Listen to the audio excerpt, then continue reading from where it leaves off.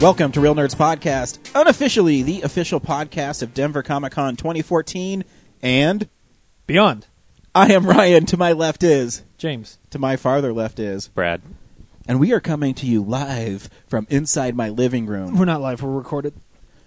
Well, we're live right now. Well, Like I am alive, yeah. We're talking live. You guys will be dead if you don't move the show along. Whoa, Brad's Man. getting pissed over there. Antsy. Antsy-pantsy. So if you're wondering why we sound so freaking amazing, is because we use tweaked audio earbuds, and if you're using them too, then you would hear how amazing we sound. I might sound annoying if you're not using tweaked audio earbuds. I'm really sad because I accidentally got mine caught in the door of your car. I know. And they got dragged on the highway for 67 miles, and yet they were still okay. Wow. No, they weren't really. They were horribly destroyed. So I'm going to have to order some more. Yeah, you should. You know what you can do, James? You can log on to tweakedaudio.com, put Real Nerds into the coupon code, you'll get a third off your whole order. REELNERDS. Oh, shit, I'm going to do that right now. Fuck yeah, you should do that right now. Click. That was me clicking keys. Nice. And if you go see a movie in Denver, go see it at the Alamo Drafthouse Littleton. It's the place to be. It is. That was my new commercial. Free Commercial for the Alamo Drafthouse. Not bad. Now that I brought attention to it, though, it's horrible.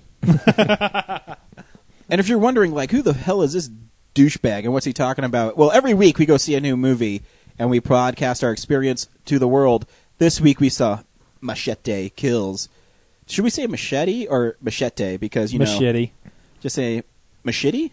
You'll have to wait and see. Might be the title of the episode. We'll see. Or just Danny Trejo is old. Reggie? Danny Trejo walks away apathetically. A lot. Yep. So we saw Machete Kills. Stay tuned at the end of the podcast because we will be spoiling the movie and reviewing it at the same time. What we do is we say if you should see the movie, we play the trailer, then we go into spoilers. So stay tuned for that. We also talk about stuff we've been watching, movies that are coming out, comic books. You have a comic book for me this week, James? I do. Cool. It's so great. I was gonna have one last week, but then our guest had a comic book for us. Yeah. And you have one this week, so even if I can't remember one next week, I still have one from like 2 weeks ago that I can use. Do you want to go? No, okay. Whatever you want to do. Whatever. We'll play it by ear. We'll see how it goes. Just We got wait. movie news, box office numbers, stuff coming out. Yeah.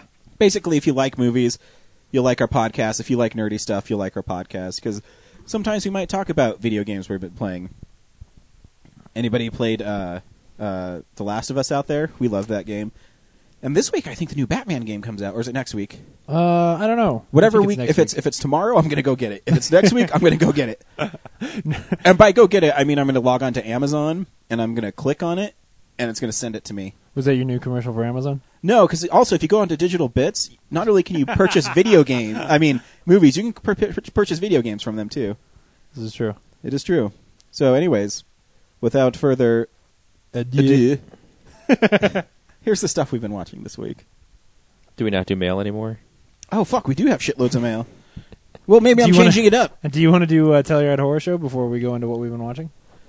Just talk about the show. While he's looking it up, we can BS, I guess. Yeah. Yeah, we went to Telluride over the last couple of days. To Telluride Horror Show. It was the 4th annual Telluride Horror Show. It was really fun. Saw a lot more movies this year. Got a couple of neat interviews that you're gonna get to listen to. What we learned last year is that no one really wanted to come to our booth, so we figured we had more time to not be there. Well, they're not like a con, so they don't have like a dealer room or anything like that. So there's not a lot of foot traffic.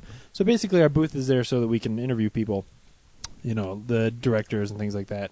So we yeah, this learned year if we we got to see more movies. When we go see the movies, a lot of the times the actors and directors are there. Yeah, So we just go to the movies and say, hey, be on our show. yeah. Because you know who we got on our show, guys? Were you guys there when we got 2-time Academy Award winner Phil Tippett on our show? No, I wasn't. I was out of the room. Yeah, that happened. No, that was awesome, man. That was awesome because he was showing a movie called Mad God there. Mm-hmm. It's really just a short because... Well, it's like he's gonna make a full film out of it, but it's these little sections. It's like in chapters, I guess. Because he has to find his own little thing because Hollywood won't give him money. Yeah. And if you want to hear his take on Hollywood, stay tuned for that interview. It's very interesting. Yeah, he's fantastic. And go check out. Well, I guess in the interview he says where you can find it because I can't remember now. But just look up TippetStudios.com is where it is. TIPPETT. And then in the fall, he's going to have a Kickstarter for Kickstarter it. for Chapter 2. It's badass. Like, it's really just cool. gorgeous. He uses stop motion. Yeah. And is a project that he had for 20 years ago. And he is archiving just all the stuff he shot digitally. And some people who are archiving is like, hey, man, what's this? This is awesome. We should continue this. And they decided they're going to continue it. One of the neatest things about that story is just the fact that, like, all these young guys who aren't really into all this, like, physical, like, stop motion kind of effects saw that stuff and just saw it as an opportunity to really get their hands dirty in the kind of effects that they grew up, loving. So it's just a really neat story. Yeah. We also talked to the writer and director and co-writer of a movie called Delivery. Yeah. Brian Netto and Adam Schindler. They're really cool guys. We bonded. We walked to this meet and greet. And obviously we're, at Telluride, we're kind of really the only press there.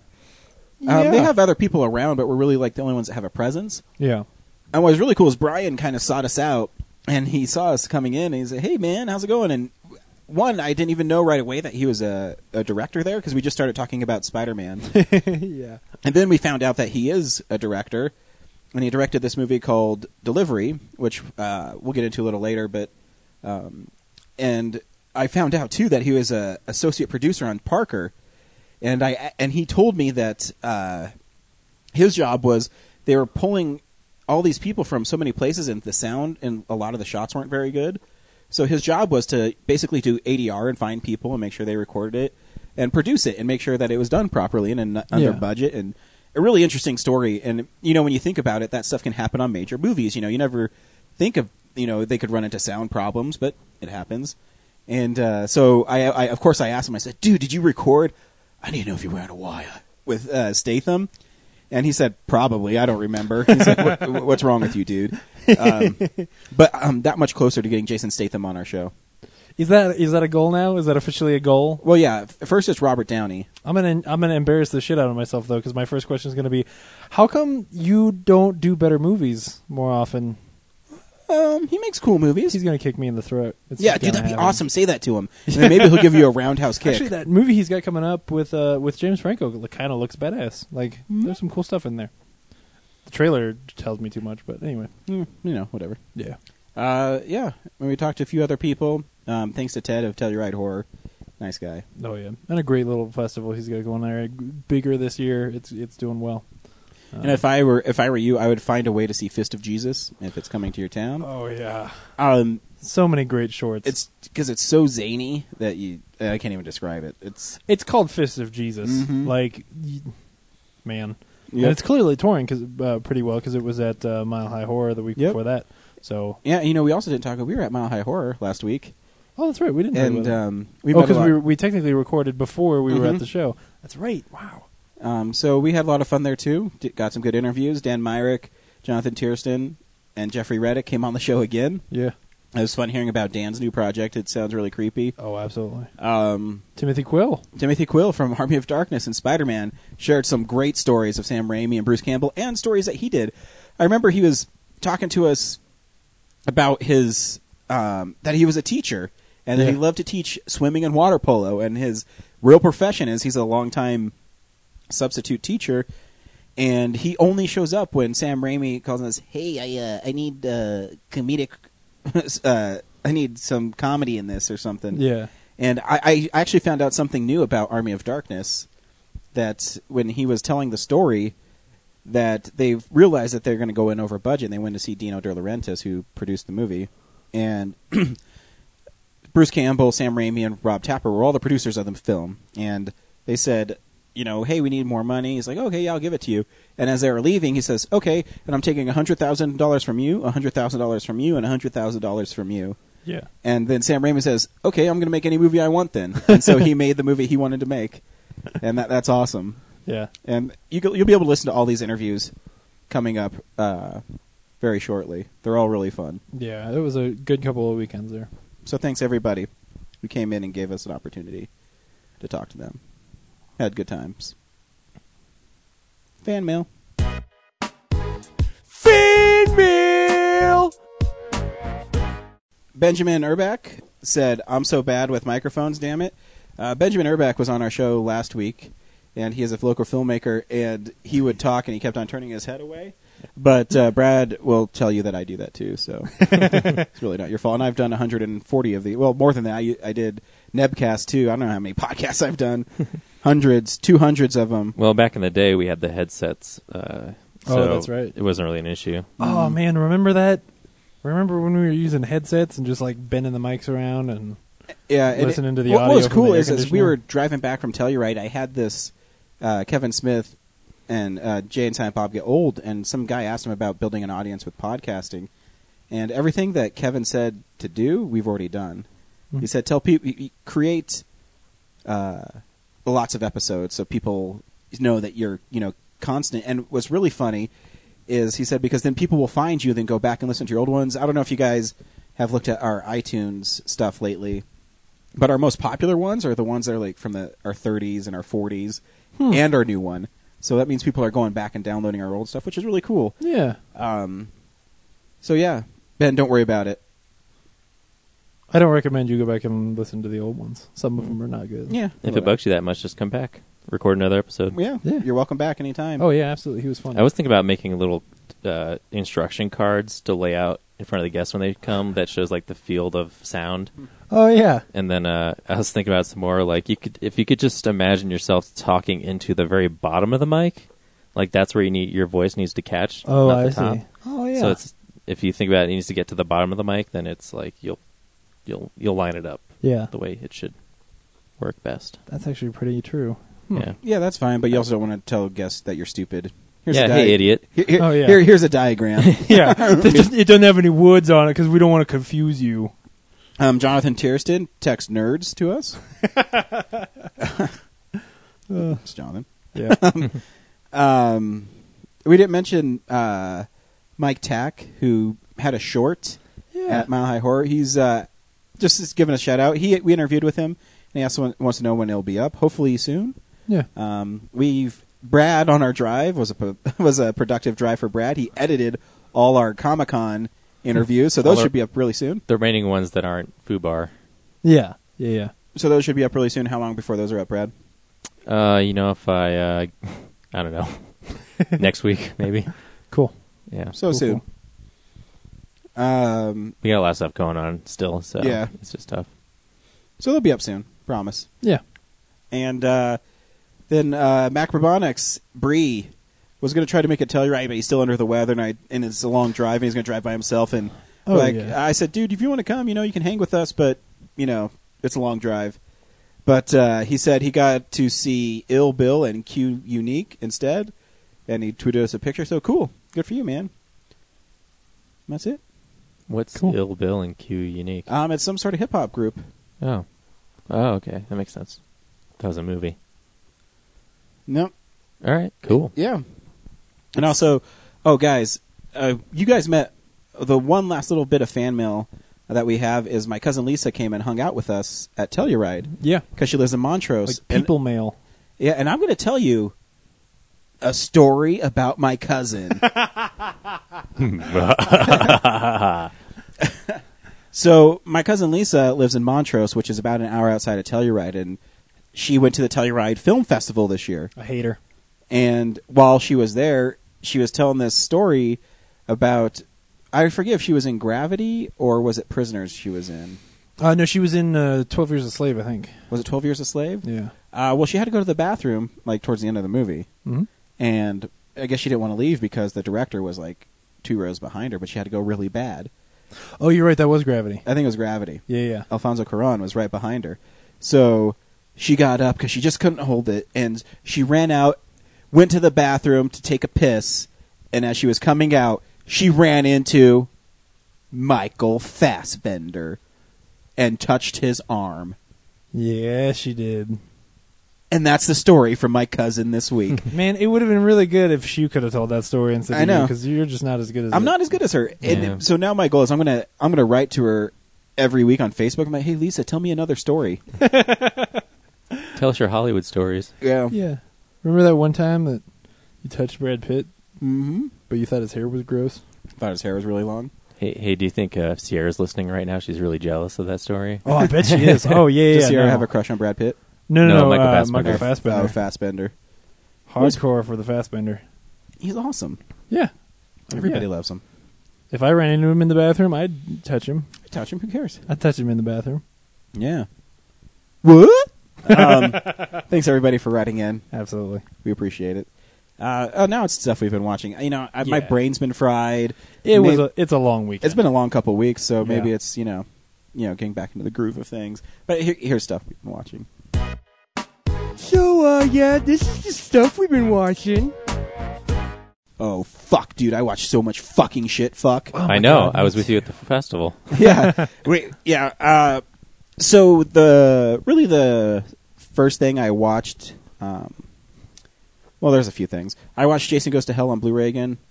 Still not a good movie. What happens in that one? It's like the essence of Jason. It's not really Jason is able to body swap until he gets back to it's so convoluted. I couldn't even tell you the story because they changed the rules of the movie so much that. So is he like jumping in and out of like other teens? Other And then bodies, and then the teens are like hacking each other with machetes? it's not teens. It's older people. It's like What? the essence of Jason is a demon. What good is a Jason movie if there aren't like teens having sex? Oh, there's like one scene in it where someone is. Oh, okay. The big controversy on the Blu-ray box set is it's not unrated. They put the rated version on it. Okay. And it's really stupid. The only scene that really matters, I mean, obviously there's more gore, and the effects are done by KMB, so they look pretty good. Cool. But there's, at the beginning, the coroner's eating Jason's heart, because Jason gets blown up at the very beginning. The coroner? So the coroner who's doing his autopsy, it's so stupid. He's doing an autopsy on Jason, but he's already in pieces. So, hasn't he been like? Isn't he supernatural? He's been dead for forever now. Yeah. So, anyways, the heart starts beating, and the coroner eats it. In the unrated cut, it's like another 20 seconds of him eating the heart with blood and guts going everywhere. In the rated cut, I haven't seen the rated cut in forever because I've only had the unrated on DVD. And it cuts like 20 seconds, and then there's a scene that they added because when they first filmed it, everybody hated the movie, and so the people at New Line They said, "Let's make it longer." Yeah, well, the people at New Line says you don't have any like Friday the 13th stuff in here. There was no campers being killed. There was really no slasher scenes. There's really no sex scenes. So the guy went back and he filmed people having sex while camping, getting slashed, exactly. Yeah. It's real. And there's a part where the girl in the tent is riding the guy, which in the unrated cut you see like a horse.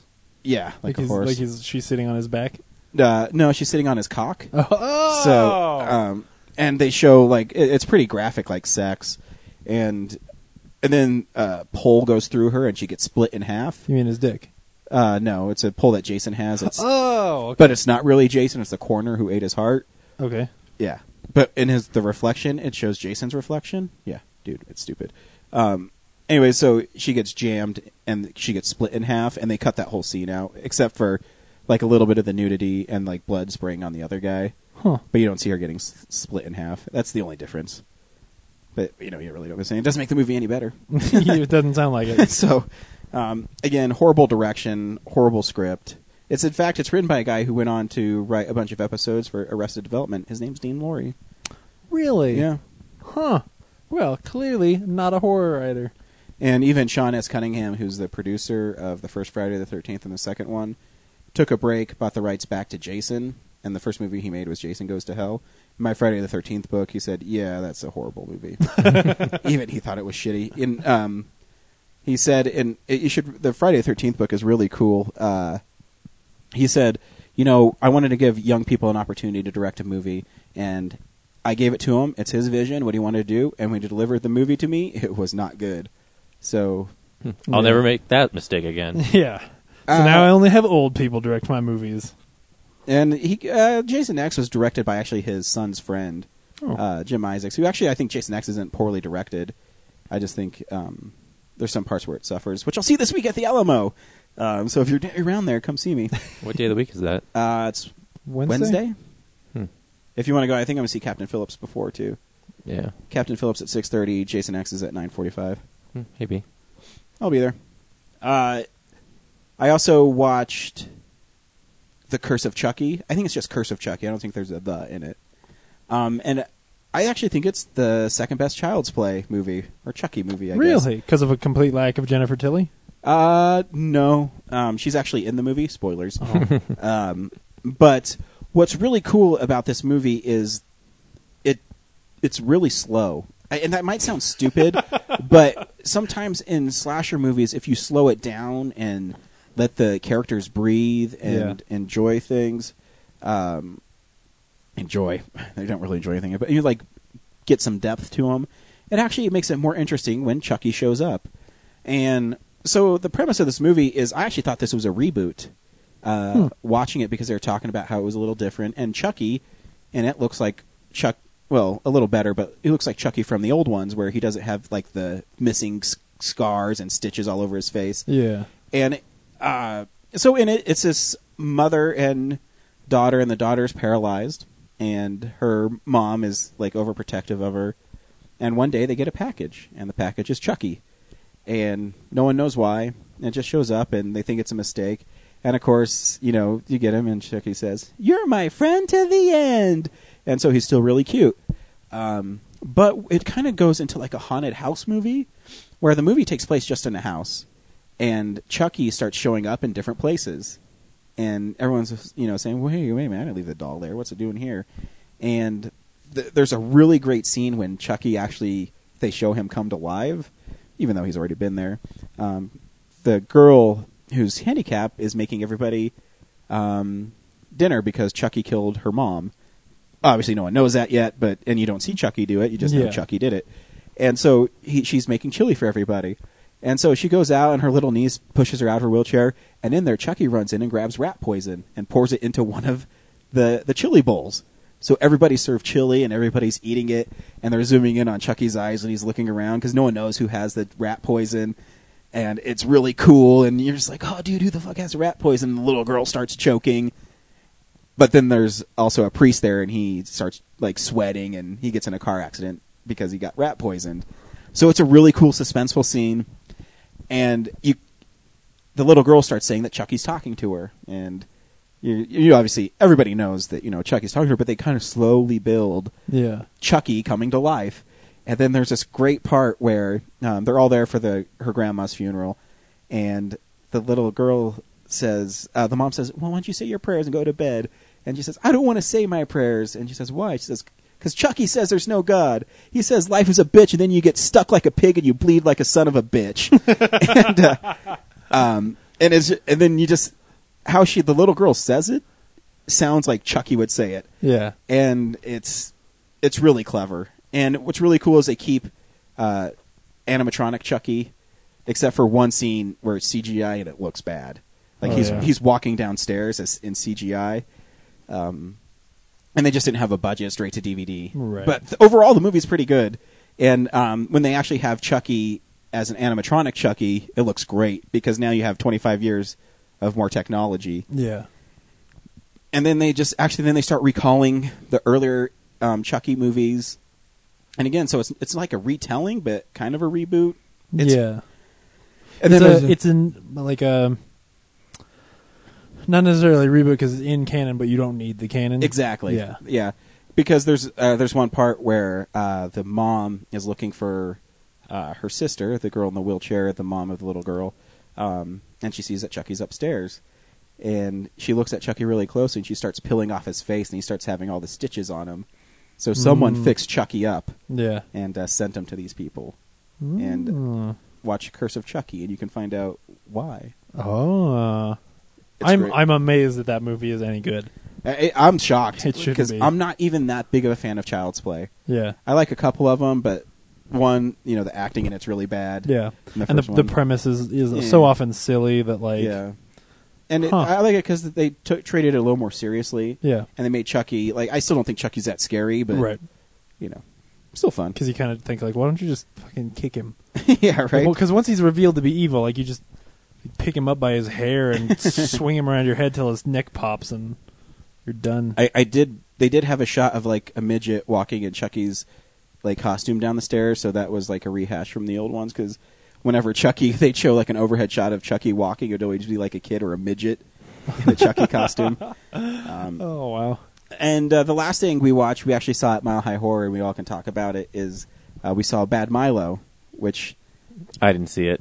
Yeah, well, Brad kept on falling asleep. You were Yeah. there, but on our drive to Telluride, as we were talking about that movie, we realized that you don't remember anything about it because you slept through like the strategic parts. Yeah, all I saw of the movie was he gets the butt demon, and the butt demon comes out, and then everyone's trying to explain the butt demon for the rest of the movie, and then the town is upset with him, and then the movie's over. That's all I remember. Now you explain it that way, and that is actually kind of what happens. I mean, in fact, that's kind of what's wrong with the movie is that I don't know, like It's like they weren't sure what the premise, so they just like really Well, tried they- to sell it. but they knew what the there's this whole premise, but then they try to explain Milo so much that you don't actually get a lot of time with just like, hey, here's Milo doing some crazy shit, and like, And I think that's the biggest problem with it. It doesn't go far enough. yeah, Like, if you're going to make a movie about a dude who shits out a demon that kills people, it needs to be really funny, and it needs to push the limits. yeah, Not just him going around going, yeah, and then, they make Milo, like, cute and everything, and there's some funny scenes where Milo and, I remember Ken Marino's character's name, but they bond. yeah. And then, he comes in because he's trying to teach Milo not to eat people, which isn't really clearly stated why. And then Yeah. he goes there, and he's like, dick move, Milo. That is a dick move. Because he ate, he just tore the place up. But they spend so much time trying to like explain the world. Like there's so much exposition. All those scenes with Peter Stormare as his psychiatrist as like I don't know what the point of it is. Again, it's not it's just- zany enough. Yeah, Or not funny enough. yeah. They waste way too much time on trying to set things up. And especially if something produced by the Duplass brothers, you expect it to be Yeah. like a little more subversive, like with the, you know what I mean? And it's just a little different. Or to go the other way and be more more dramatic and really have something to say. Mhm. But the whole lesson about like him being stressed out and not wanting to commit to things, or being stressed out about having a kid, like that doesn't really feel like it goes anywhere useful. I agree. Like he as a character and those issues that he's having are not fleshed out well enough for me to really feel like he's struggling. So Yeah, and the funniest character in that movie was his mom's boyfriend, yeah, where he's talking about how he fucks his mom and stuff. we don't have that problem. Yeah. In fact, we have the opposite problem. Yeah, man. Yeah, But- it's not great. Yeah, it's just I just want it to be more. Like, if you're going to go crazy, just go crazy. Yeah. That's the one thing I can say about what's that movie you liked last year from Troma? Father's Day? Father's Day. At least that's going to push the boundaries, and they know what they're going to do. Yeah, But when you have a premise like that where it's out of control and you restrain everything, then it's just boring. Not funny enough. yeah, just not enough to take away. I don't know. Yep. That's I mean, what I said. Steve. clearly, if it was boring enough, that Brad fell asleep. Mm-hmm. Yeah. I mean, I'm sure part of it was that I was tired, but, But still, it's not going to keep your interest. And the movie is only an hour and 20 minutes long. Yeah, It felt like it 2 felt hours. like two, well over two. yeah. There's just, I don't think there's anything that's going to make me like try to come back and watch it. And we also watched a movie at Telluride Horror. It wasn't its debut. We saw All Hallows Eve. That was a debut there. Blah.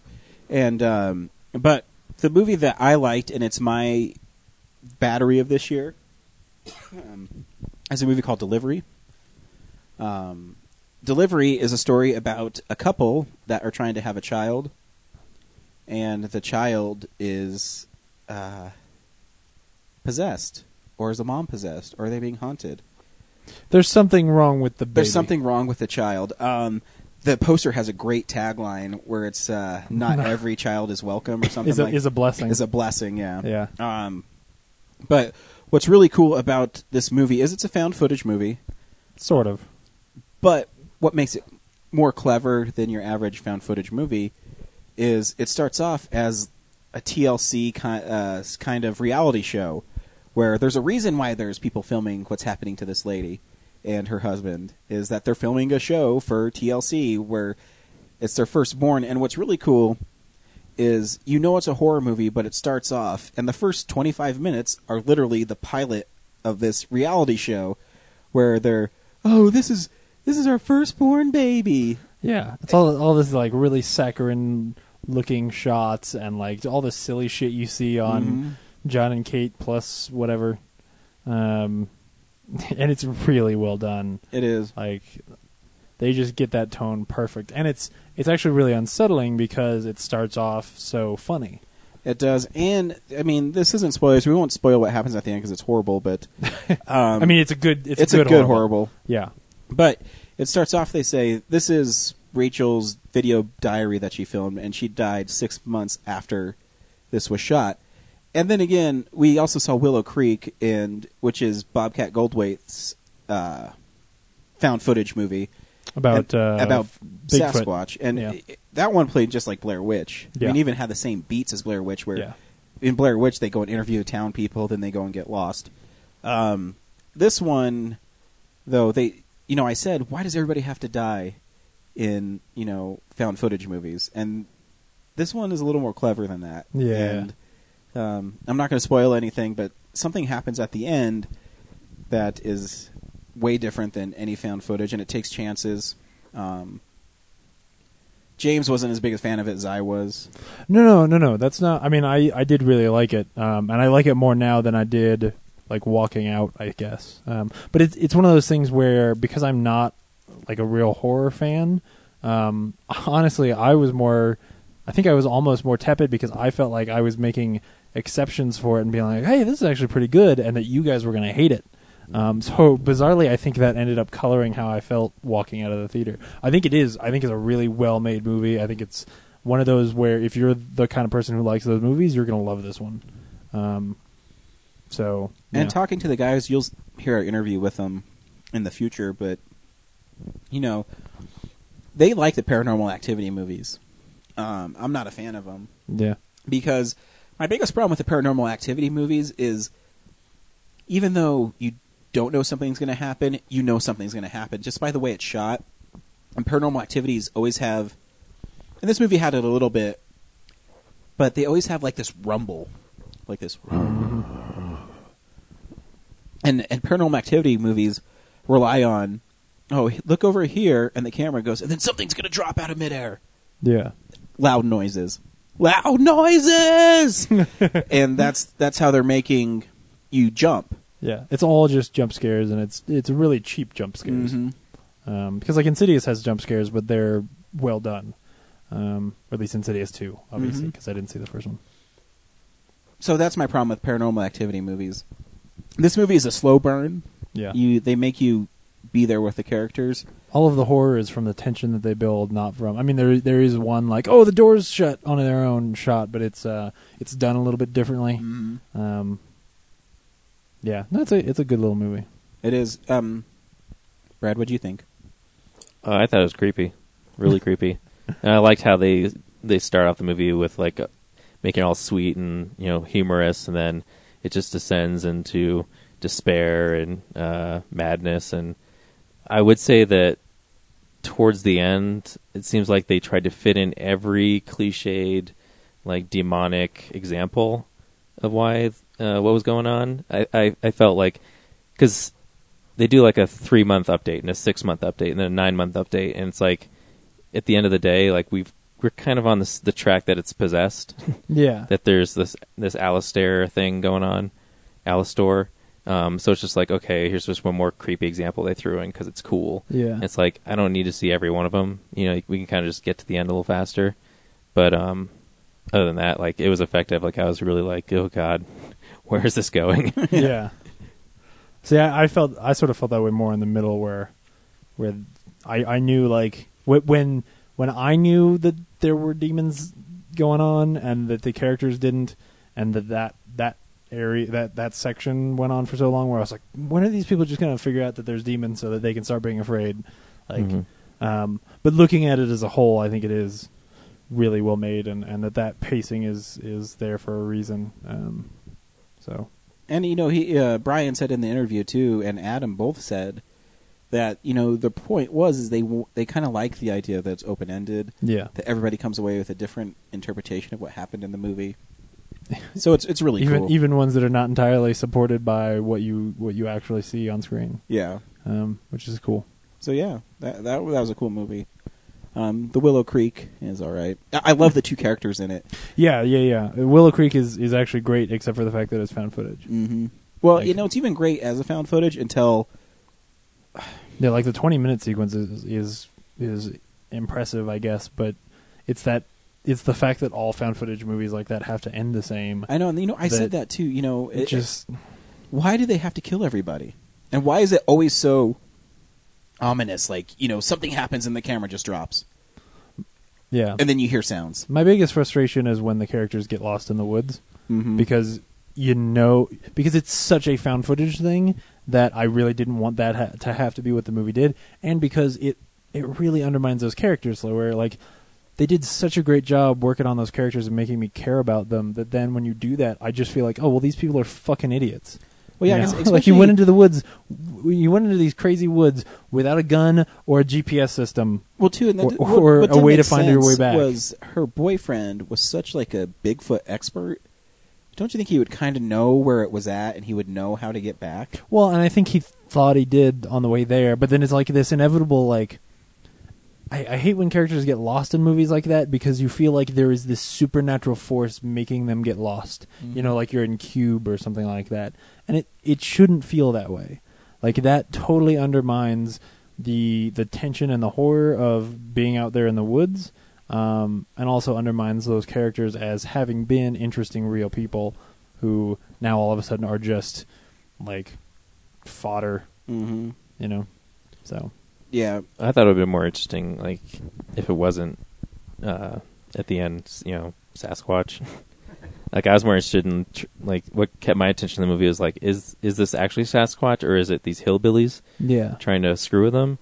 So I would prefer to either like they just bring about their own destruction with their worry, or if it was actually a bunch of rednecks. Was it clear that it was Sasquatch? No, it's not entirely clear. Yeah, it's a bit ambiguous, but like the way I left the movie, I felt like it was. Yeah, I mean that these people worshipped it or something is what I got from exactly. It. Yeah. Look at us just spoil the one we didn't like very much. We're telling everybody to go see Delivery.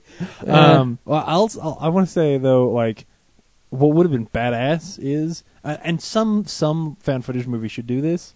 At the end, you have whatever the bad guy thing is. It would have to be a person in order for this to happen, but have them attack the people and steal the camera and film them killing the people or hunting the people. Yeah, like, and then the people could theoretically get away, but then the camera then isn't like controlled by the person who's chasing those people. Like that something like that would be a fresh way to do these movies. Rather than just like, oh, the camera falls on the ground, I bet they're dead now. All right. Yeah. I don't know. Brad, what else did you watch this week? My turn? Yeah.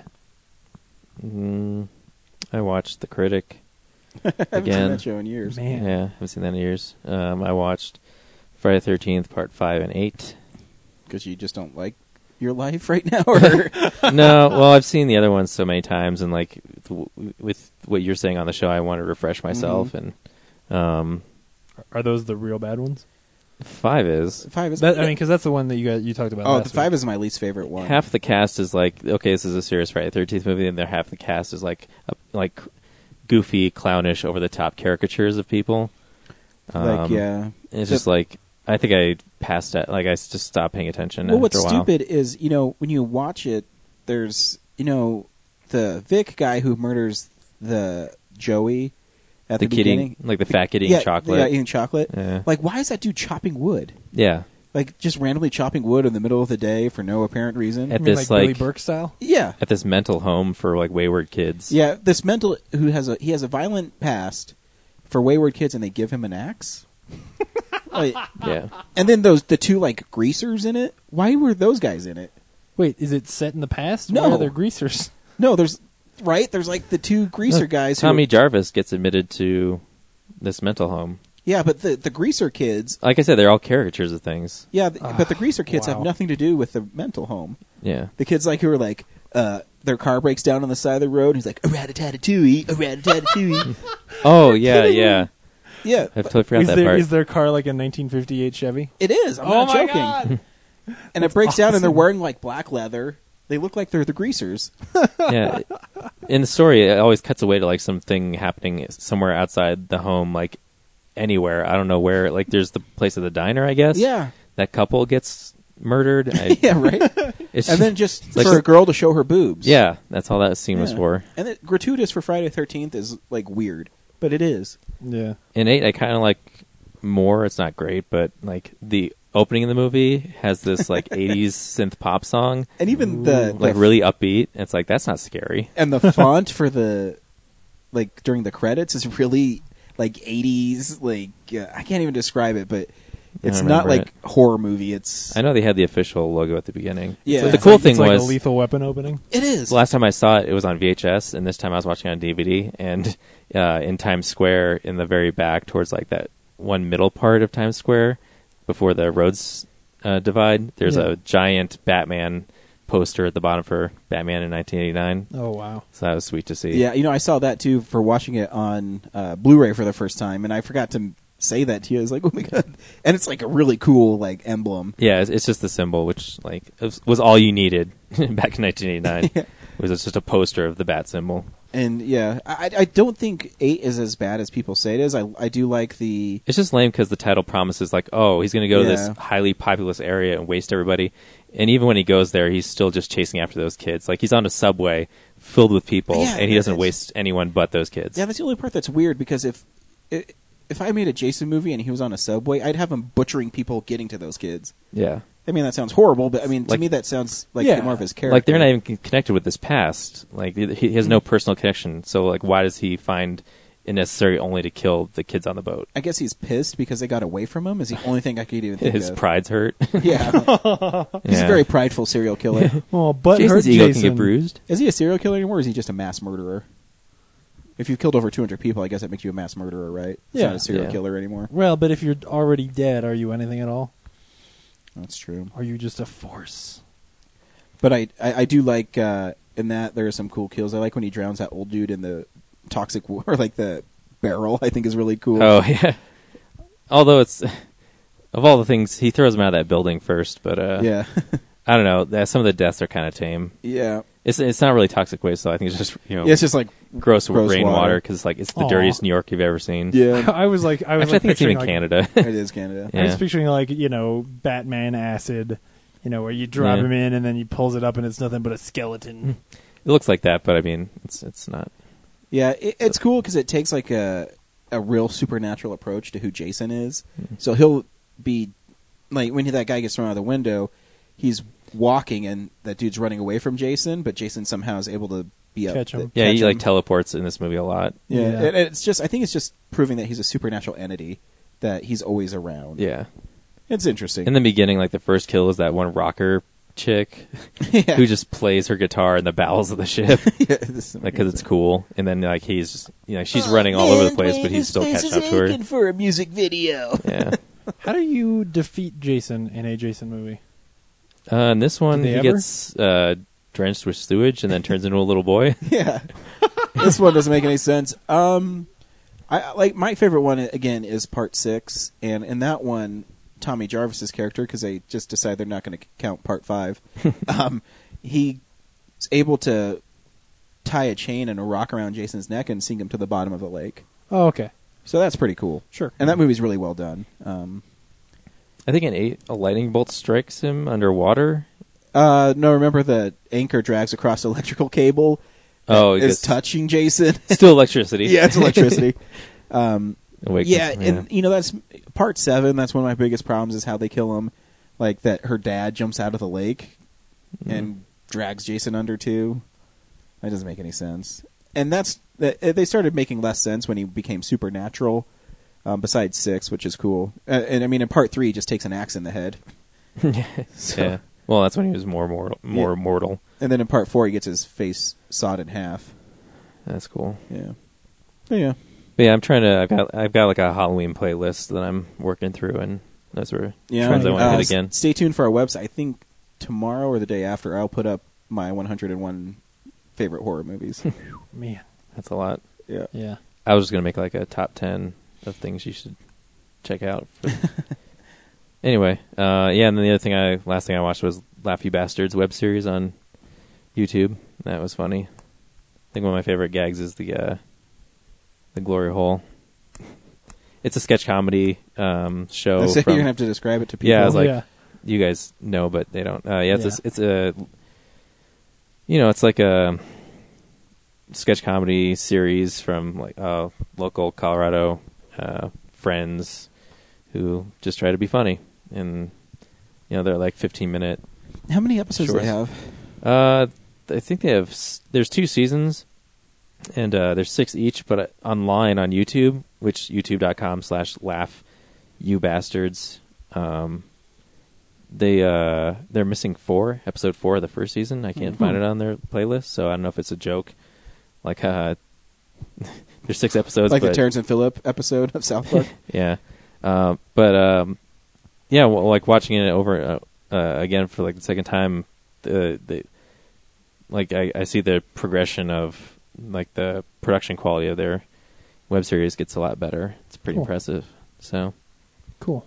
yeah, there's some funny stuff in there. Yeah, check that out. Is that it? Yep. What do you watch, James? I watched a bunch of stuff. American Horror Story started I back. watched that too. I Yeah, forgot. Coven is the new series or season, because each year is its own like new story, and this one like everybody switches. Yeah. And there's definitely some really cool stuff in there. This season's got Emma Roberts and Taysa Farmiga. Although you tell me she's in the first season, I just didn't remember.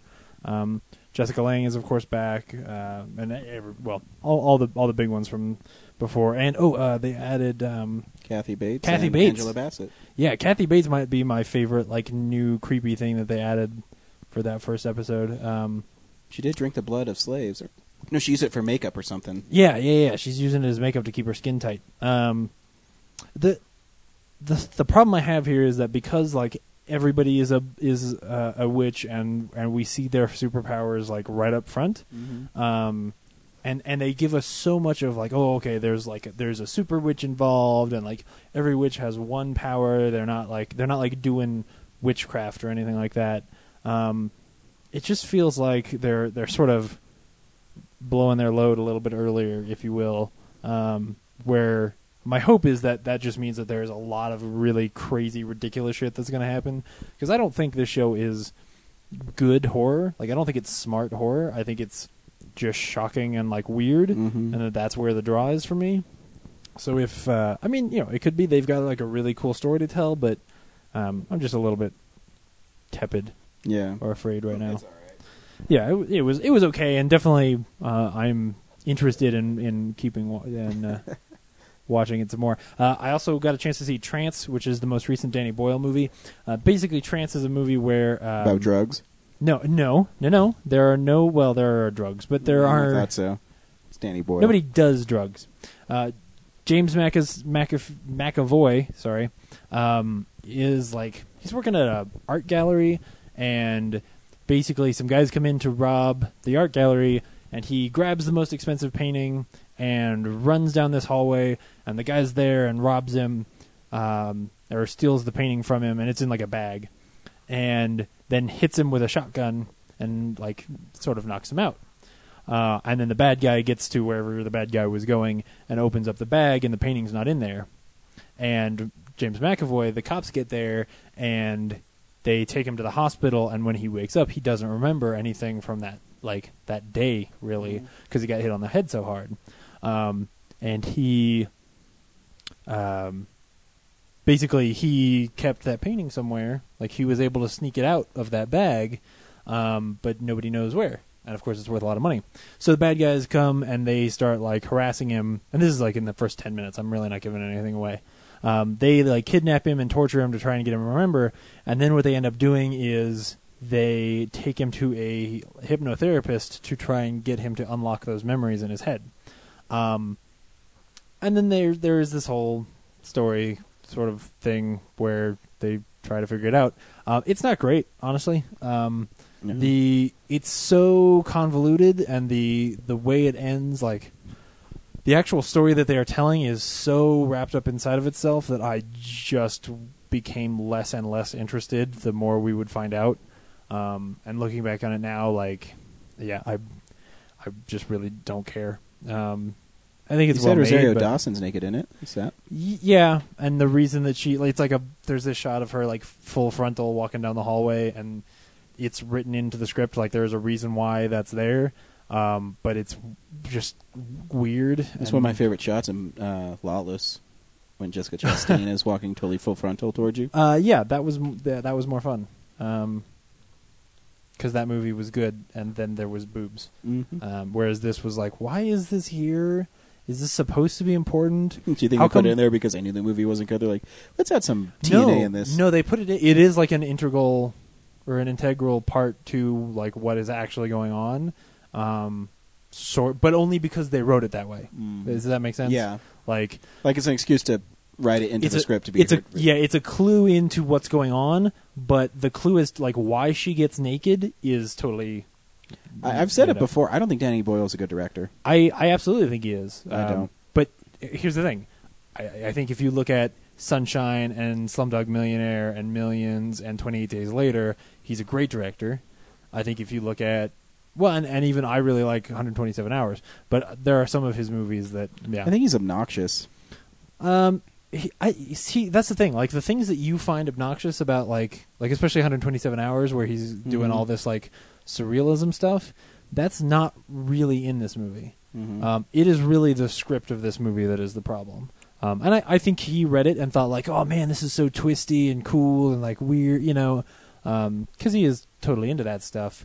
But I think this is one of those movies like State of Play, where there's just way too many twists and it just collapses in on itself. Because the twists become more important than the characters. And no Will Smith, so. I know Will Smith. Yeah, it's too bad I didn't see a Will Smith movie this week. Masters of Sex has been on for a couple of weeks on Showtime, and I finally got a chance to catch up on it. Basically, it's a show about William Masters, who was not a pediatrician or an OBGYN. He was like a sex doctor, fertility doctor. And he was really good at it and was making women pregnant left and right, except for his wife. And he got really interested in like the science of what happens to people when they have sex, and so he started doing this study at his hospital, and he's trying to figure stuff out. And because it's Showtime, they really like it because there's a whole lot of nudity and hookers. It's really good actually. I'm enjoying the show so far. It's like 2-3 episodes in. Lizzie Kaplan plays this woman who. She's not a nurse, but she gets a job at the hospital and just is really interested in the thing that he's doing. And I think through her character, you're seeing a lot of really interesting stories about the way that people approach sex in their relationships. It's just interesting. I don't love any of the characters yet, but I think it's well made for sure. In my Entertainment Weekly, they said that you have to get past the first 3 episodes. Oh yeah. Well, the first 3 are the only ones out. Yeah. So clearly they've seen more. Yeah, Entertainment Weekly, I think, watched the first 6. Oh, okay. Beau Bridges is in it. He's really good. Michael Sheen is the main character. I like Michael Sheen. Yeah, Michael Sheen is great. He's really good as Lucen in the Underworld movies. He's really good in as that one dude in Twilight, all the Twilight movies. Oh, that's right. He is in that. Right? He's only Volturi. Yeah, he's oh my God, you remember. He's only in them because his daughter really likes those books. And then the very last thing I saw was After Earth by M. Night Shyamalan. Welcome to After Earth. At least you didn't say Earth. Yeah, right. So I really wanted to see this movie because I thought that it was at least kind of interesting. And I will say this.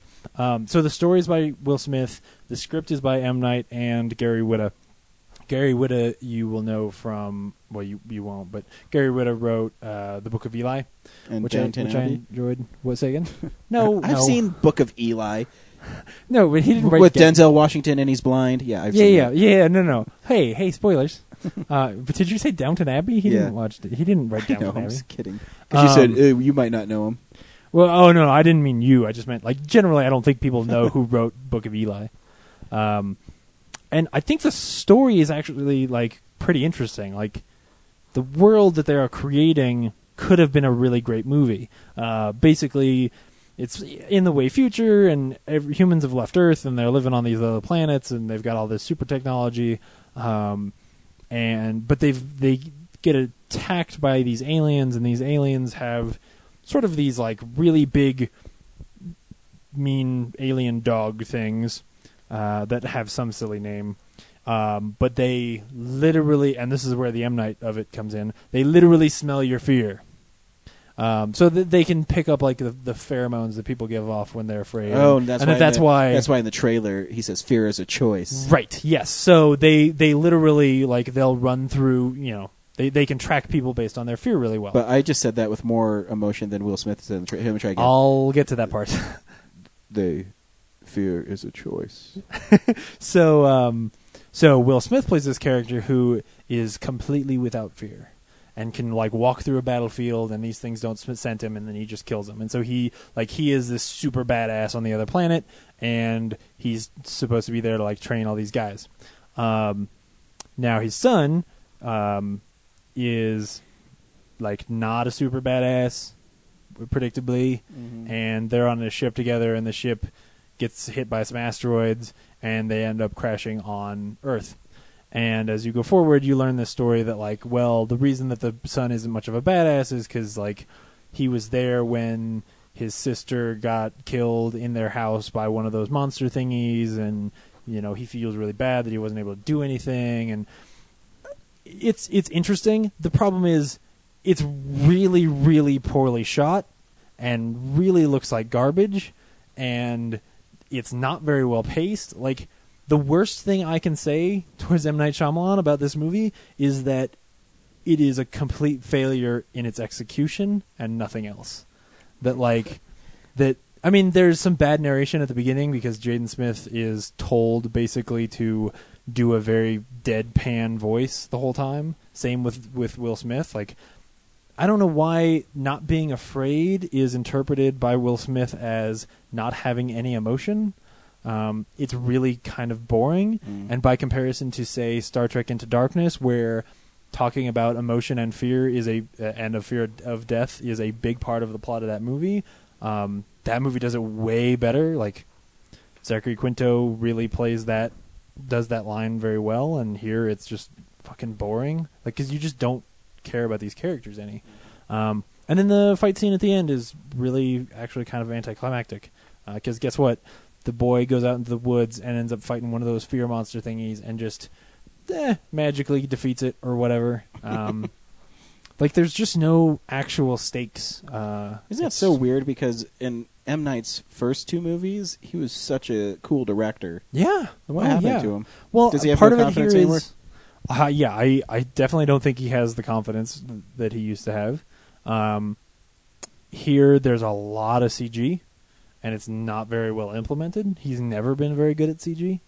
I remember on the Blu-ray or on the DVD for Signs in like the special features, he talks about the fact that he was very like trepidatious about having a CG monster at the end of that movie. And then here, the whole friggin' movie is nothing but CG. It's just, I don't know. I was genuinely disappointed by this movie, which is weird. Because, like, going in, I was like, yeah, this is probably bad, but whatever. But there's so much kind of cool... There's so many cool ideas here that I would love for this to be a good movie. If it had been done in the style of an Elysium, it would have been great. But it's just an ugly and uninteresting movie in the end. So, anyway, don't see After Earth. It was on my wait list at the library, but... Anyway, that's what I've seen. Very cool. My man spider sense is tingling. Hey, look, it's Man Spider. How's it going, true believers? When I'm swinging through Colorado and I need comic books, I head to Arvada, Colorado, to Colorado Coins, Cards, and Comics. Oh no, the teal troll is attacking me! My son's in danger. Will no one help him? Oh no, it's Man Spider. Colorado Coins, Cards, and Comics, the whips the competition with great deals on back issues, 50% off, hold slot, 20% off list price. You want sports memorabilia? They got that too. Where are you going, Man Spider? The teal troll still has my son. Here's web in your eye. Oh no, I'm bested by Man Spider again. So visit 6700 Wadsworth Boulevard in Arvada, Colorado, and tell them the Real Nerd sent you.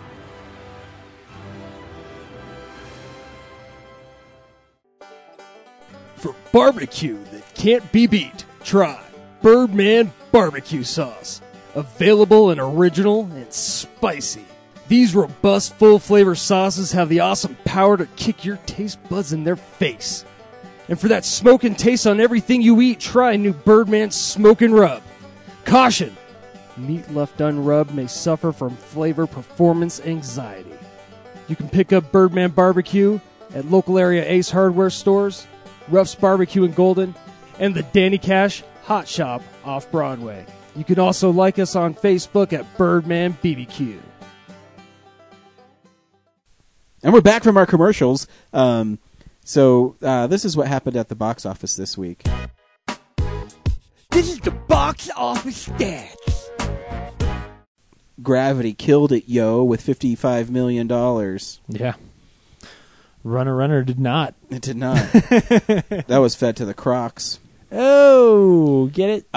What's really interesting about Gravity is 80% of its revenue came from 3D, Really? which is the highest since Avatar. wow. So the word's getting out that you need to see it in 3D. yeah, And you yeah. should. And you should. You absolutely should. Yeah, but don't see any other movies in 3D. Yeah, Ever. you know what they should, Ever. They should make it a point for 3D to be like that. Because Yeah. when they do that, everyone's like, oh my gosh, look how much money it's making. Because it's already made a lot more money again. And now they're saying, oh, it's going to make almost like $300 million. Well, yeah, if you make it a reason to see it in 3D, people Yeah. will pay the money. Even if it doesn't have to be exactly this movie, but even your Pacific Rims and stuff like that, like those movies in 3D, like the big box office-y action CG movies, I'm fine if those are always have a 3D option. It's when they're like taking time to convert G.I. Joe into 3D, and Yeah. you're just like, oh god, what a horrible idea. Yeah, You know? totally. Thanks, Box Office Mojo. Time to see what's coming out. Ooh, I'm getting something this week. DVD releases and Blu-rays. I want a couple of things this week. Pacific Rim is the big one. Yeah, I'm getting that. Yeah. That's Yeah, cool. I want to check it out. The Heat with Sandra Bullock. People have been talking a lot about her getting an Oscar for The Heat. Really? I thought it was for Gravity. Oh yeah, that's right. I don't think she deserves for that either. There's a movie. It's an indie movie called A Hijacking that is, man. When I saw the trailer for Captain Phillips, I was like, that's the same movie. They're almost the exact same plot, except that I don't think The Hijacking is specifically based on a true story. But it's a really cool little trailer. I'm excited to check it out. So look that one up. Drug War is out this week. I saw that movie. Yeah. Maniac, which is a movie with Elijah Wood killing people. There's also a little Lawrence Fishburne movie called The Colony. The first season of Vikings is out this week, which I totally forgot about that show, but it was great. So if it shows up on Netflix and you didn't get a chance to see it, check that show out. And the first season of Defiance, if anybody actually gives a shit. And then finally, there's a Blu-ray release of In the Mouth of Madness. I love that movie. Yeah, I had to pull that up since we were just talking about that the last couple of days. It's a good one. That's the Blu-rays. Cool. No shark movies. Oh man, thanks Digital Bits, and no thanks to the Asylum for no shark movies. Yeah, seriously. How am I going to get my Brooke Hogan fix this year? Don't know. Yeah. Don't know yet. I'm going to have to go back and rewatch some old episodes of Brooke Knows Best. There's a real show called that. Yeah, it was a spin-off of Hogan Knows Best. Or Hulk Knows Best, or whatever Hulk Hogan the show was, where she just like went and hung out with her girlfriends and they like got stuck on rape boats. That's literally I've actually seen an episode where she just like gets stuck on a rape boat. Yeah. Anyways, unspool the real news. It's real news. Fuck you! I'm going to say the first real news thing. I got to look it up real fast though. So as I was looking, I could beat you. as if I was wanted looking to. through my movie phone app, I I came across an article that made me laugh, and it's not even news; it's just funny. So let's see, where did I bookmarked it? Oh, there it is.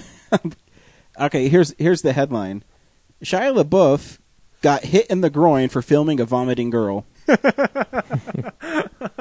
Wait, what was so interesting about her vomiting that he felt like, oh, for posterity, I need to record this? Shit's According going on YouTube, boy. yeah, totally. According to The Sun, which I guess is a paper in England, I don't know. LaBeouf was in London to film the Brad Pitt movie Fury. He was in Leicester Square when he and a friend happened upon Ash Nawaz and her sister. The actor started filming them throwing up on the street, but when they objected, a stranger intervened. The other party, incensed at getting filmed as well, reportedly punched LaBeouf and kicked him in the groin. Wow. Security near the nearby club separated the men. LaBeouf and his friend later took off. So yeah, What the fuck? if you're Shia LaBeouf, don't film someone vomiting or you're going to get punched and kicked in the groin. If you're anybody, like, why would you see, like, a woman throwing up and be like, oh, man, oh, it's so hot, I need to be able to watch this later. But isn't it interesting, though, that the one weird take on this is if that was a paparazzi filming him vomiting in the street and he kicked and punched the paparazzi in the balls, he'd probably be sued. Yeah. Oh, yeah, for sure. So it's just really, I thought about that too, like how it's kind of a turn on what happens to him all the time. Yeah. But now, at the same time, he should also think of it as, hey, if I were throwing up in the street, exactly. would I like to be filmed? Because the And- paparazzi are filming me all the time. Yeah, so he got punched and kicked in the groin for vomiting, a English girl vomiting in the streets. He gets in so much trouble when He he's does. not at home. He's such a douchebag. Like, why doesn't he just make movies and be a good person? Why can't he Yeah. be like Matt Damon, Yeah. Ben Affleck? Yeah. Like, you never hear all those guys do is seriously make movies and go home or You something. know why? You know why? He spent too much time in his life with Megan Fox. Probably. It rubbed off. But does Megan Fox doesn't really do anything though? No, but she's horrible. Oh, okay. That's what I'm saying. Like, he spent time with Megan Fox, and she's a horrible person, so her horrible person rubbed off on his Gotcha. horrible person. He probably rubbed one out on her. No. They were in Transformers together. What's the real news, James? So, Kumar Palana, I hope that's how you pronounce his name, who's in, like, every Wes Anderson movie. He died at 94 this year, which, man, I didn't realize he was that old. Like, There's something about He was- Indian people that they look young. that's racist. No, it's not. No, I'm just kidding. Yeah, like, I always saw him as, he was one of those, like, just adorable old men characters. But I never would have thought he was that old. Yeah, me either. Man. So that's too bad. Brad, you got anything you want to... What was your favorite role that he ever played in a Wes Anderson movie? Probably Royal Tenenbaums. Yeah. Yeah, that's a Yeah. good one. Yeah. Bob Odenkirk and most importantly Glenn Howerton, and Oliver Platt, but Glenn Howerton are going to be in Fargo, FX's I adaptation of thought Fargo. Bob Odenkirk was doing the Breaking Bad spinoff. Yeah, but he is apparently in talks to be in Fargo. So I don't know if they're not going to Fargo in the winter. Better Call Saul in the summer. Yeah, right. And I will believe Better Call Saul when it happens, to be completely honest. But Glenn Howerton, like, he's going to do, I assume, a dramatic role. Does that mean It's Always Sunny is going to end, or is he going to have two shows on FX? No, I'm sure he'll have 2 shows on FX. There's no way they're gonna end It's Always Sunny just because he's gonna try to, like, because there's no guarantee that Fargo is gonna do well. Mhm. Like, you wouldn't wrap up that show. I guess it's the same network, so Yeah. Oh yeah. They're gonna work with each other, and we have no idea what character or how often that character is gonna be on. Yeah. Alison Brie is on Mad Men and Community at the same time, but she's not on Mad Men that much. Bob Orsi has said, or has been in talks with CBS about making a new Star Trek show, which is really exciting because that's the thing that, like, since they rebooted the show or rebooted the series, because Star Trek was dead.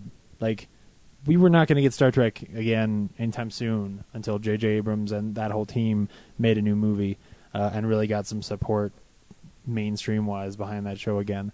I am definitely interested to see. CBS doesn't excite me. If it were another channel, I would probably be more excited. But I don't know what I would want. Brad, what do you want out of a Star Trek show? to boldly go where no man's gone before. At this point, Yeah. I wouldn't say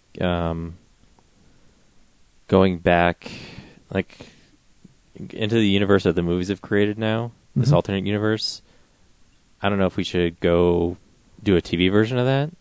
But at the same time, like, the show enables you to connect more with the characters than the movies will ever do. Yeah. Even if they go to 6 of them, like the original series. It's just like that rapport that those characters had with the audience in going into their old movies is like made the movies more special. So I don't know if going back the other way is going to do anything. And plus, there's no way that cast is going to do a weekly TV series. No, yeah. I have a feeling, like, my biggest fear, honestly, is that this ends up being like a Torchwood, or honestly, like an Agents of S.H.I.E.L.D. Not a knock against Agents of S.H.I.E.L.D., but where these are the little people, where this is the B team. I think what I would want is another ship, another crew, maybe not the Enterprise. I would hate for this to be a cop drama on the streets of San Francisco in Star Trek world. You know what I'm saying? Yeah. Because CBS loves those shows. Yeah. I mean, the fact that it's CBS, that's part of why I'm afraid of that. It needs to be we're out in space, we're going to different planets. I would say, I mean, it's a little ridiculous, but I'd say change up the style of the show. Of, like, maybe introduce it as a found footage version of Star Trek, or just like a different element, like through a different lens. Mockumentary, not found footage, but like a mockumentary. Yeah, like a reality show version of Star Trek or something, you know? Yeah. Well, it'd be cool to see people go through Starfleet to... Yeah, and then they could do like testimonials, like, you know, you'll see like an Office version of Starfleet or something, you know? Yeah. That'd be cool, because you never really see that part of Star Trek where, you know, they had to go through what they had to go through to make it.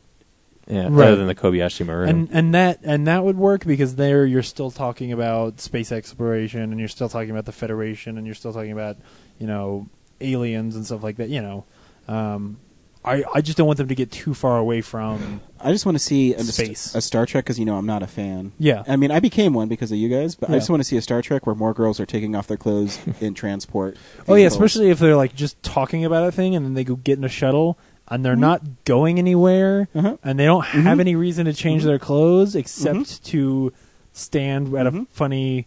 It's my favorite shot in the whole pose. movie. Yeah. Or maybe Anyway. not from a Starfleet perspective. Maybe do a show that is from the Klingons' perspective. Oh. You know? Oh, that'd be cool. Oh, yeah, like a... Oh, dude, that's the show you do, is you do the Return of Vulcan. Like, you start on a Vulcan colony with some young Vulcans. Oh, the Vulcans are not going to make great characters. No, that's why you Like, do Star Trek Vulture. Isn't that the name of the Klingon ships? What's the name of the Klingon Birds ship? of Prey. Oh, Birds of Prey. Birds of Prey. Yeah. Which has already been a show Has for it? DC. Was it really? Remember in the 90s? That Birds of Prey. Yeah, but you could call it. Yeah, You but could call it how- Raptor or something. Yeah. No, I think Klingons would be more interesting, because then you could tell all the same stories, like when they were considered villains, but you do the morality play as whereas like they would think we were the villains doing the same kind of situations, That'd be cool. but Yeah. the ambiguous gray area of like why it would be like we would be in the wrong to them. You know what I want now? Now that we've said all this, I want American Horror Story, the Star Trek show. Like, I want every season to be a different story. Not because I want, like, fucking gross stuff in space. I mean, it would be cool if it were more like miniseries where every season was a slightly different story, and maybe they'd interact some, but you could tell a story like that, a story that we would never get anywhere else, that any other Star Trek show would never do. Because I think following one crew for 7 seasons at this point, it's like Star Trek's done it a lot. So yeah, if there's 12 episodes each season you followed like, you know, people involved in Starfleet or the Klingons or, you know, a new vessel being launched and like their 12, you know, their first mission in 12 parts, like that would be cool. You know what I want? And just call it Star Trek Universe, and like each season you just go to a different part of the universe and like tell a story. I want the story of a Klingon on the new colony, or a Vulcan on the new colony, who leaves and goes to Kronos and starts cooking meth on Kronos, And then selling meth to the 100% pure. Klingons. Yeah. Nobody else. It's 110% pure. Yeah, He actually adds more drug. and to the it's meth. green, not blue. It's Green-blooded. Vulcan. Yes. Yeah. Yep. That's what I want. Cool story, guys. What's the next fucking article? And then we've got a lot of subtitle control. They are talking about Star Wars. They're always talking about Star Wars. Everyone is always talking about I Star read Wars. this one this morning. Yeah. So the proposed right now, what the rumor mill says are the two subtitles for the next Star Wars movie are either Return of the Sith or Rise of the Jedi, which are both really boring. But Yeah. Like, I mean, not that the subtitle here means Well, anything. Phantom but- Menace was stupid when you first heard it. No, what? No, Phantom Menace is maybe the. Phantom Menace Stupid. is the coolest of the Stupid. first three titles. Stupid. No, Brad. I like Revenge of the Sith because it's a nod to Return of the Jedi. Mm-hmm.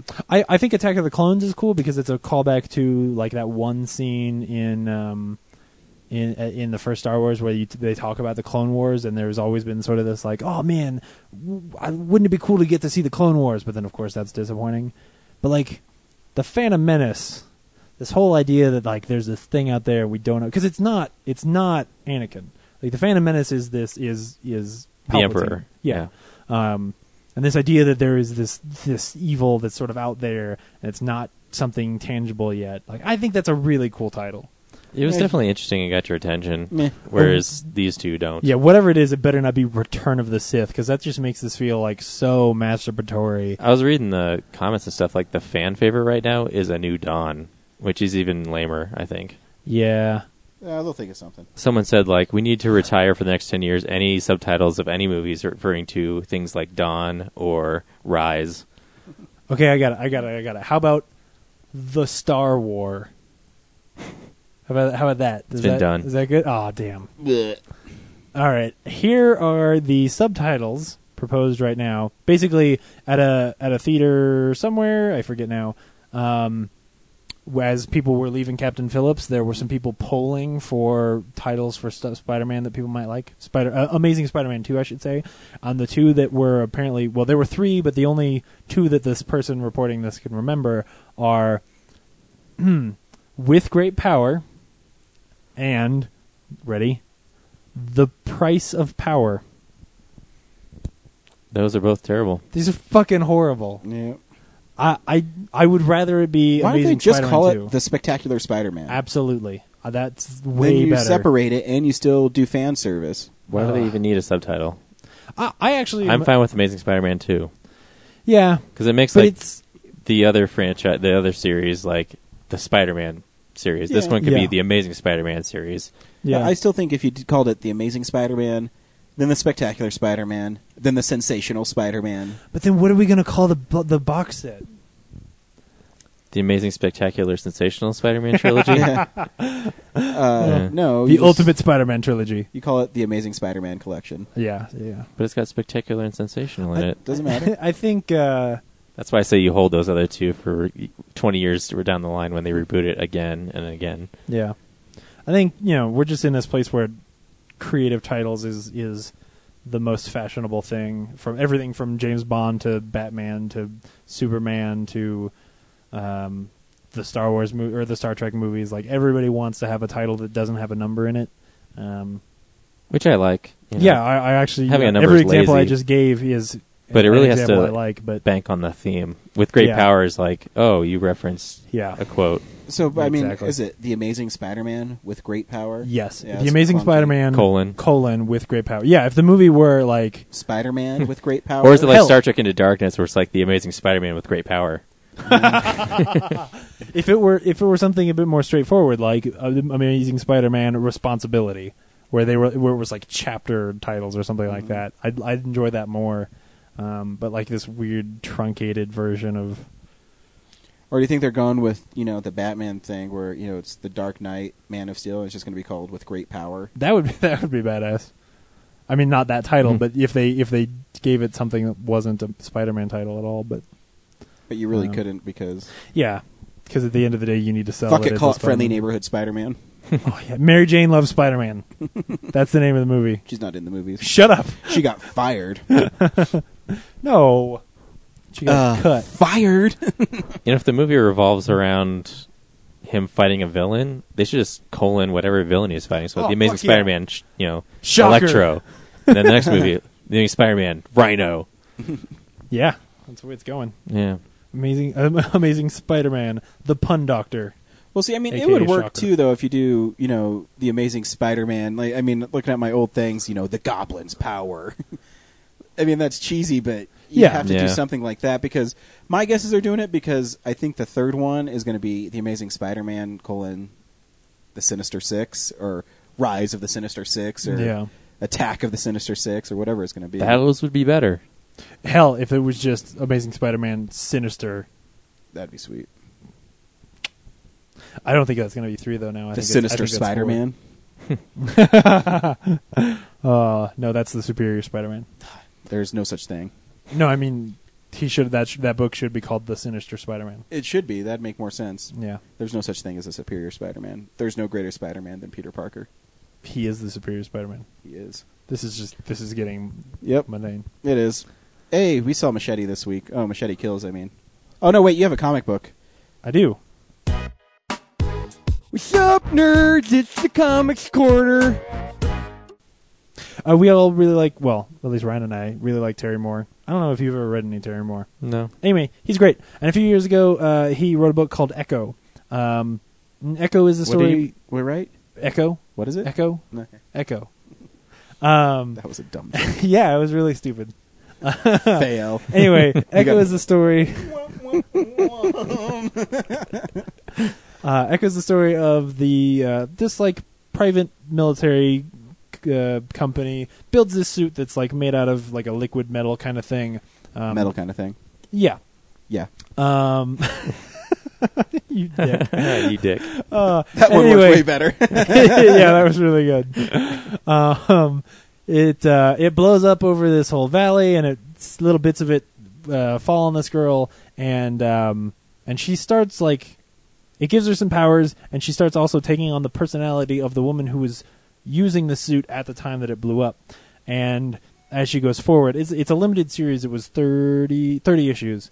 And she has to figure out, okay, what is this suit, and what are these powers, and how do I use them, and how do I save the world, because clearly things are going weird. And it's really badass. There's this dude, Kane, that I don't want to give too much away about what happens to Kane, but there's basically this crazy fucking homeless man that also gets, his hand gets covered in his shit, and he's just going around, frying dudes, and it's gruesome. Nice. Especially for Terry Moore, who is famous for drawing really pretty ladies, which he still does in this book. Mm-hmm. When he opens up an issue with just gruesome murder scenes from this crazy fucking hobo dude, it's pretty badass. The thing that Terry Moore is best at, though, is he is such a great storyteller just through his images that in the first few issues, what stood out to me was that there were pages where there was no dialogue, where it was just a character walking around a room and picking up things and doing certain things, and you would just stare at the panels, and it would. There's a way that he uses those images that it sets its own pace, and you feel like you're watching a little movie where he doesn't have to tell you anything. You just sort of get a sense of what's going on. He's fantastic. The art is gorgeous, and you can pick it up in trades. I think there might be a collection. It's published through Abstract Studios. There which is. You've seen Yeah, a full it's a collection? hardcover, yeah. Oh, man, I bet it's gorgeous. So go to Colorado Coins, Cards, and Comics. They'll give you 20% off on those trades. Yep. And read some Echo, because it's good. Nice. Yeah. Good choice. Thank you. This week, we saw Machete Kills. Brad, should people go see Machete Kills? Yeah, I think this might be one of my favorite movies of the year. You're a liar. You're a piece of shit. You're just trying to get one over on us. Yeah, I guess that didn't work. I wouldn't. I didn't hate it, but it has some cool stuff in it. I just don't think it's there's so many great ideas in it, but it's not really executed very well. Yeah, no, you should absolutely not see this movie. I fucking hate it. Straight up, I think it might be the worst movie I've seen this year. This movie plays like a joke you've heard before, told by somebody who doesn't remember the punchline. I'm a Death Proof guy more than a Planet Terror guy, but Robert Rodriguez understood these jokes when he did them in Planet Terror, and I don't see that person making this movie. It's not what you came to this movie for. Because it's hard to say that a movie that's meant to be bad is bad, But this movie is meant to be bad and doesn't do it very well. Well, the problem is if you're going to make it bad and you're going to make it like grindhousey, like he made Machete Kills again in space before, where it's grindhousey and it has like scratches on the film. Yeah. Go all out, and that's my biggest problem. And this movie should visit the E.T. game from 1982 in the landfill in Mexico and be put in there, never unearthed again. I agree. It's a lot like Bad Milo for me, where you have this joke and it seems like you're not using it. You're just saying, well, it's a guy who can't. I don't know. It's You have this joke, but you wrapped it around a whole bunch of nonsense. Yeah. That you just sort of strung together. And again, if you're going to do it, you have to sell people on what you're doing. You can't do it half-assed. Mm-hmm. You can't have half serious and half goofy, and then you can't make it look like it should actually have aired on Sci-Fi first because it looks really cheap. You know what it genuinely reminds me of? It reminds me of Spy Kids 2. Now go with me here. I saw Spy Kids 1 when I was a kid, and it really worked for me, and I enjoyed that movie. I mean, it's goofy or whatever, but I was a kid. And then I saw Spy Kids 2 a couple of years later when it came out, and he just made the next one super silly. He didn't try to tell a story like the first one. He just was like, oh, I got some wacky ideas I'm just going to throw in there. And this feels that way, where it's just like, I came up with all this ridiculous shit, and we'll just tie it together, and that'll be the sequel. Here's a trailer. Men fear him. Ladies love him. And now, he's back for his most dangerous mission yet. Machete kills. That's what he does. Machete. There's a bad man south of the border. I am a genuine high-caliber fucker people upper. He's got a missile pointed right up our ass. Machete, I got a wild idea. Shoot that motherfucker! Damn, you're good. On October 11th. You can't beat my army of super soldiers. Holy fuck. Hola, motherfucker. When the shit hits the fan, he's the Blade.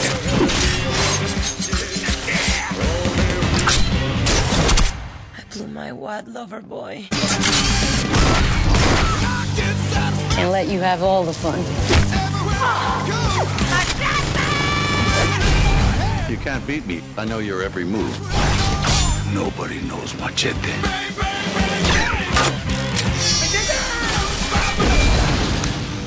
Encore. Machete Kills.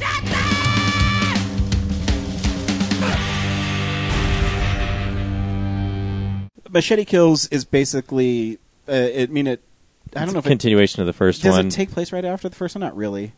Him and Jessica Alba show up to. Yeah, they've been teamed up as a. Yeah, I haven't seen it in a as some while. kind of law enforcement. I will say special this: ops. I liked the first one. Yeah. But it starts and they're trying to stop this military from selling weapons to the cartel, the Mexican cartel, and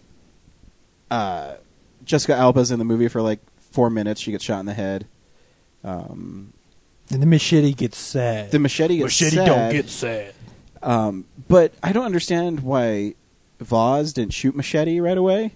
Because he wanted to use him as a specimen for his ultimate but he soldier. didn't know that yet. Remember, because he did. And when Mel Gibson was saying it, he didn't. He said after he saw that he killed his specimen, then he realized that maybe Machete was the better specimen to use. Well, the thing is, like, you are trying to inject logic into this story, and I think the whole thing behind this is like it's not. None of it makes sense. Like it's all meant to be ridiculous. But see, here's the thing. What he does is like, here's these cool things I want to do, and there's no way to make them make sense, so I'm just going to do them anyway, and hopefully, like, they'll look cool on screen. And it doesn't matter because this character in this world that I've created, like, it's an homage to these old movies that just did stuff, and in order to like get it done because it was cool, but it doesn't actually make a good movie. Yeah, see, so he's like aping that thing. Yeah, I understand that, but if you're going to make it ridiculous, you got to go all in. You can't. Yeah, that's the problem. Is like, oh, cool, like he's gonna hook himself up to this helicopter and swing around and cut everyone's heads off. Like that's a cool idea. Yeah. But then it's like, oh, here's this CGI. And it's and executed cutaways really poorly because you don't know exactly what he's doing until heads start falling off, and then you see, you're right, this really bad CGI. Yeah. And they introduce things like a gun that turns people inside out. And you're like, oh, cool, people are going to explode like inside out. And it's like almost looks like cartoon characters getting turned inside out because the CGI is so bad. And it's really bad, too, because the CGI is so bad. And then they do a close-up, and the makeup looks great, like the bones and the intestines and everything, but looks nothing like the CGI. Yeah. And it's a really bummer. And I don't know why they use... Well, I know why they use CGI because it's cheaper, but like this is an homage to like 70s films. Like that whole Machete trailer that spawned this whole thing is like everything in this movie should be practical effects, even if they're terrible. And that's why I don't get to That's where the charm comes from. Tons of CGI blood, and even the gun flashes were CGI, but it was so poorly done they like didn't line up with the guns. And I don't know if that was supposed to be intentional, but like, but that's not the problem for me. The problem is that those old B movies weren't this way, where like every new scene, the entire plot was changing, the logic of the movie, the tone of the movie was changing. Like, what they used to do was it'd be a movie where like, hey, we have this one idea and that idea is wacky, or a couple of ideas that are really wacky, and then we'll just wrap them in the kind of stuff that we think would be cool and some badass action scenes and stuff like that.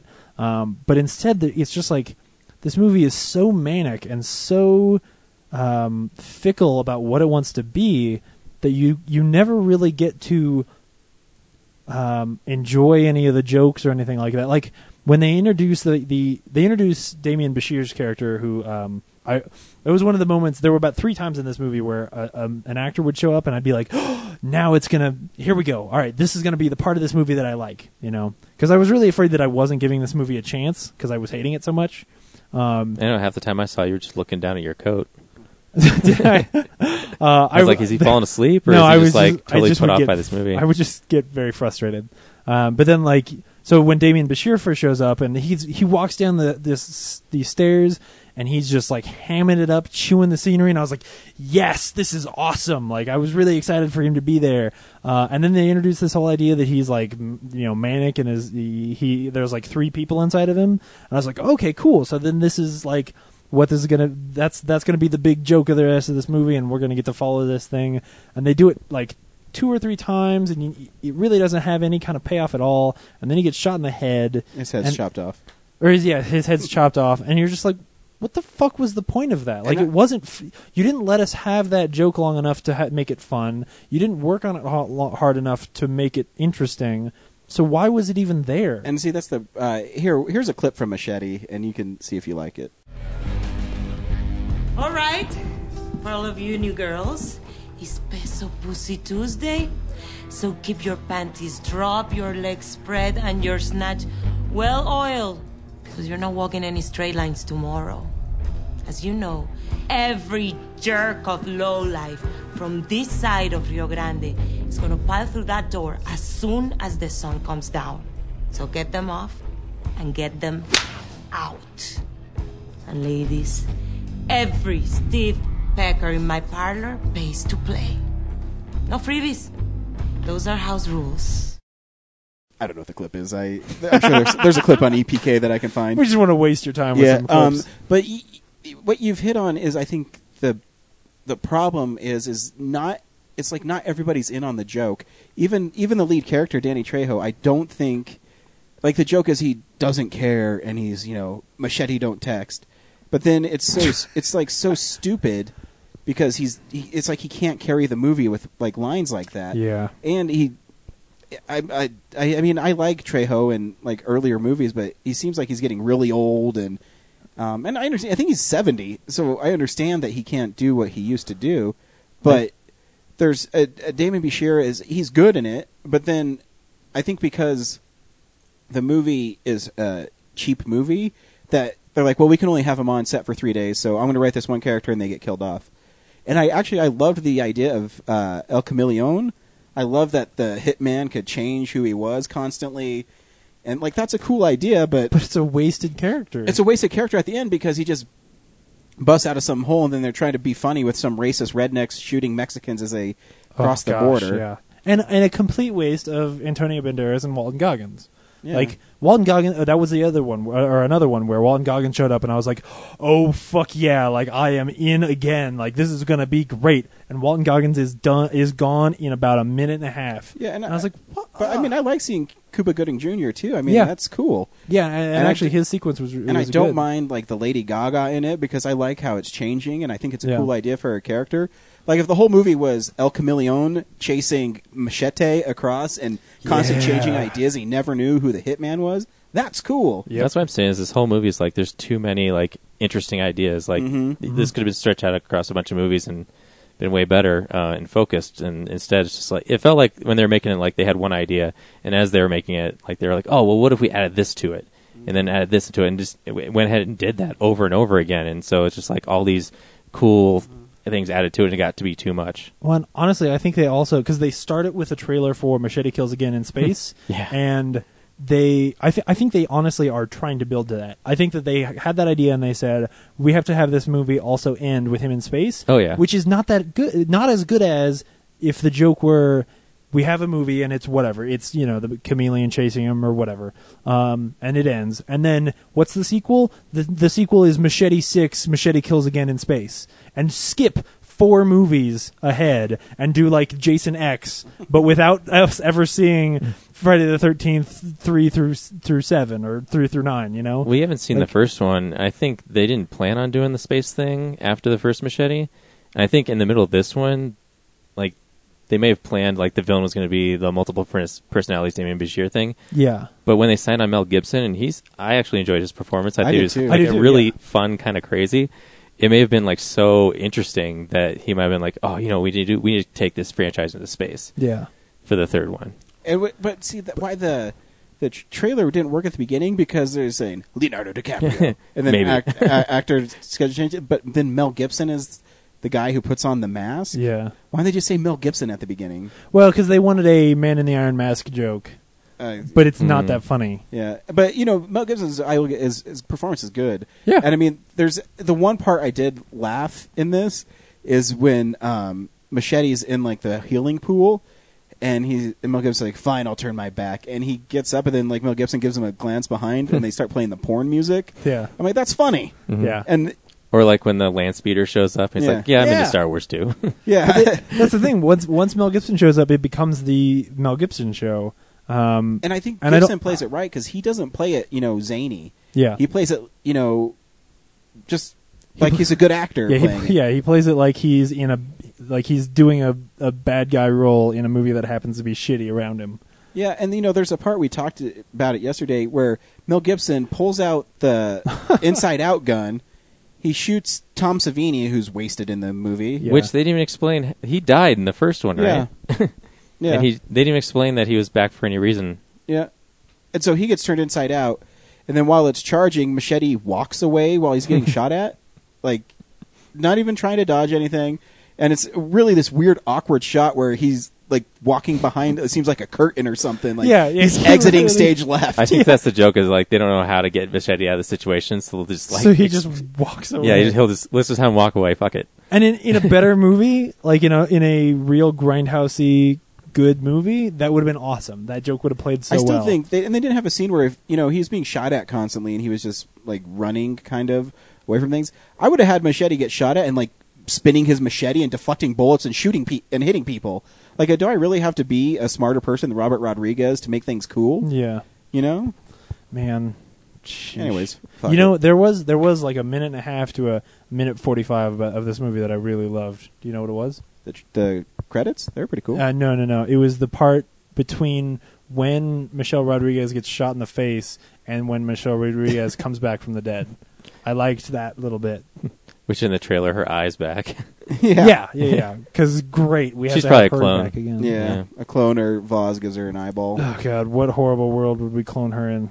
As lame as this movie was, I still want to see Machete Kills Again in space. Yeah. I would totally see that movie, but I would want it to not be anywhere near what this movie is. Like I would want them to hear some criticism and go like, "Oh, okay, we have to actually give a shit." It bombs so bad they're not going to make it. Yeah, I don't think so. Unless Robert Rodriguez makes some $600 million movie and decides he's going to make it. Yeah, it's called Sin City Oh, he is making Sin City right now. Which, now, based on his track record of sequels, maybe I don't want to see that movie. Yeah. Because maybe it'll be like Shorts. Not that that's a sequel, but it's one of his goofy movies. I like Desperado. Yeah. Like, what happened to Robert Rodriguez? Like, I think his Predators movie is cool. He didn't make it, but he produced it. yeah. It's a cool movie. But if you go back to, like, El Mariachi and Desperado and even Sin City and Dawn, From Dusk Till Dawn, like, he was really cool and fun. And even Planet Terror. I just... Yeah, I don't know. Maybe when you get your own studio and you can make all your movies at home, maybe you just gotta get lazy. George Lucas syndrome. Nobody tells him no anymore. Maybe. Anyways, next week we're going to see another action movie. We're going to see Escape Plan with Arnold Schwarzenegger and Sylvester Stallone. Yeah. James wants to see Carrie. Maybe we can fit in Carrie too. We'll see. We'll see Sylvester Stallone. I haven't seen a Sylvester Stallone movie this year, so... You didn't see Bullet to the Head? No, I wasn't here Yeah, that it was week. me and you. Yeah. And I don't think Bullet to the Head was terrible. It was all right. Yeah. I like violent action movies. So maybe this will be the one. Maybe. This will be our Expendables. Yep. Thanks to everybody from Mile High Horror and Telluride Horror for sitting down with us and letting us be a part of your festival. Absolutely. Until next week, bye. Bye.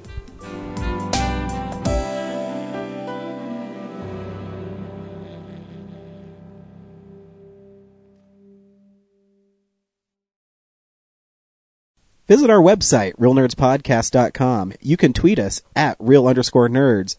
You can email us even, realnerds@gmail.com. Like us on Facebook. Hey, stream us on Stitcher. You want to call us? 720-6nerds5. And download us on iTunes. Just search Real Nerds. Thank you, Joe Kempter, for the wonderful voiceover. And also Spark Mandrill for the wonderful late-night jazz smooth sounds of movies. You can find him on SoundCloud. This has been a Nebulous Visions production.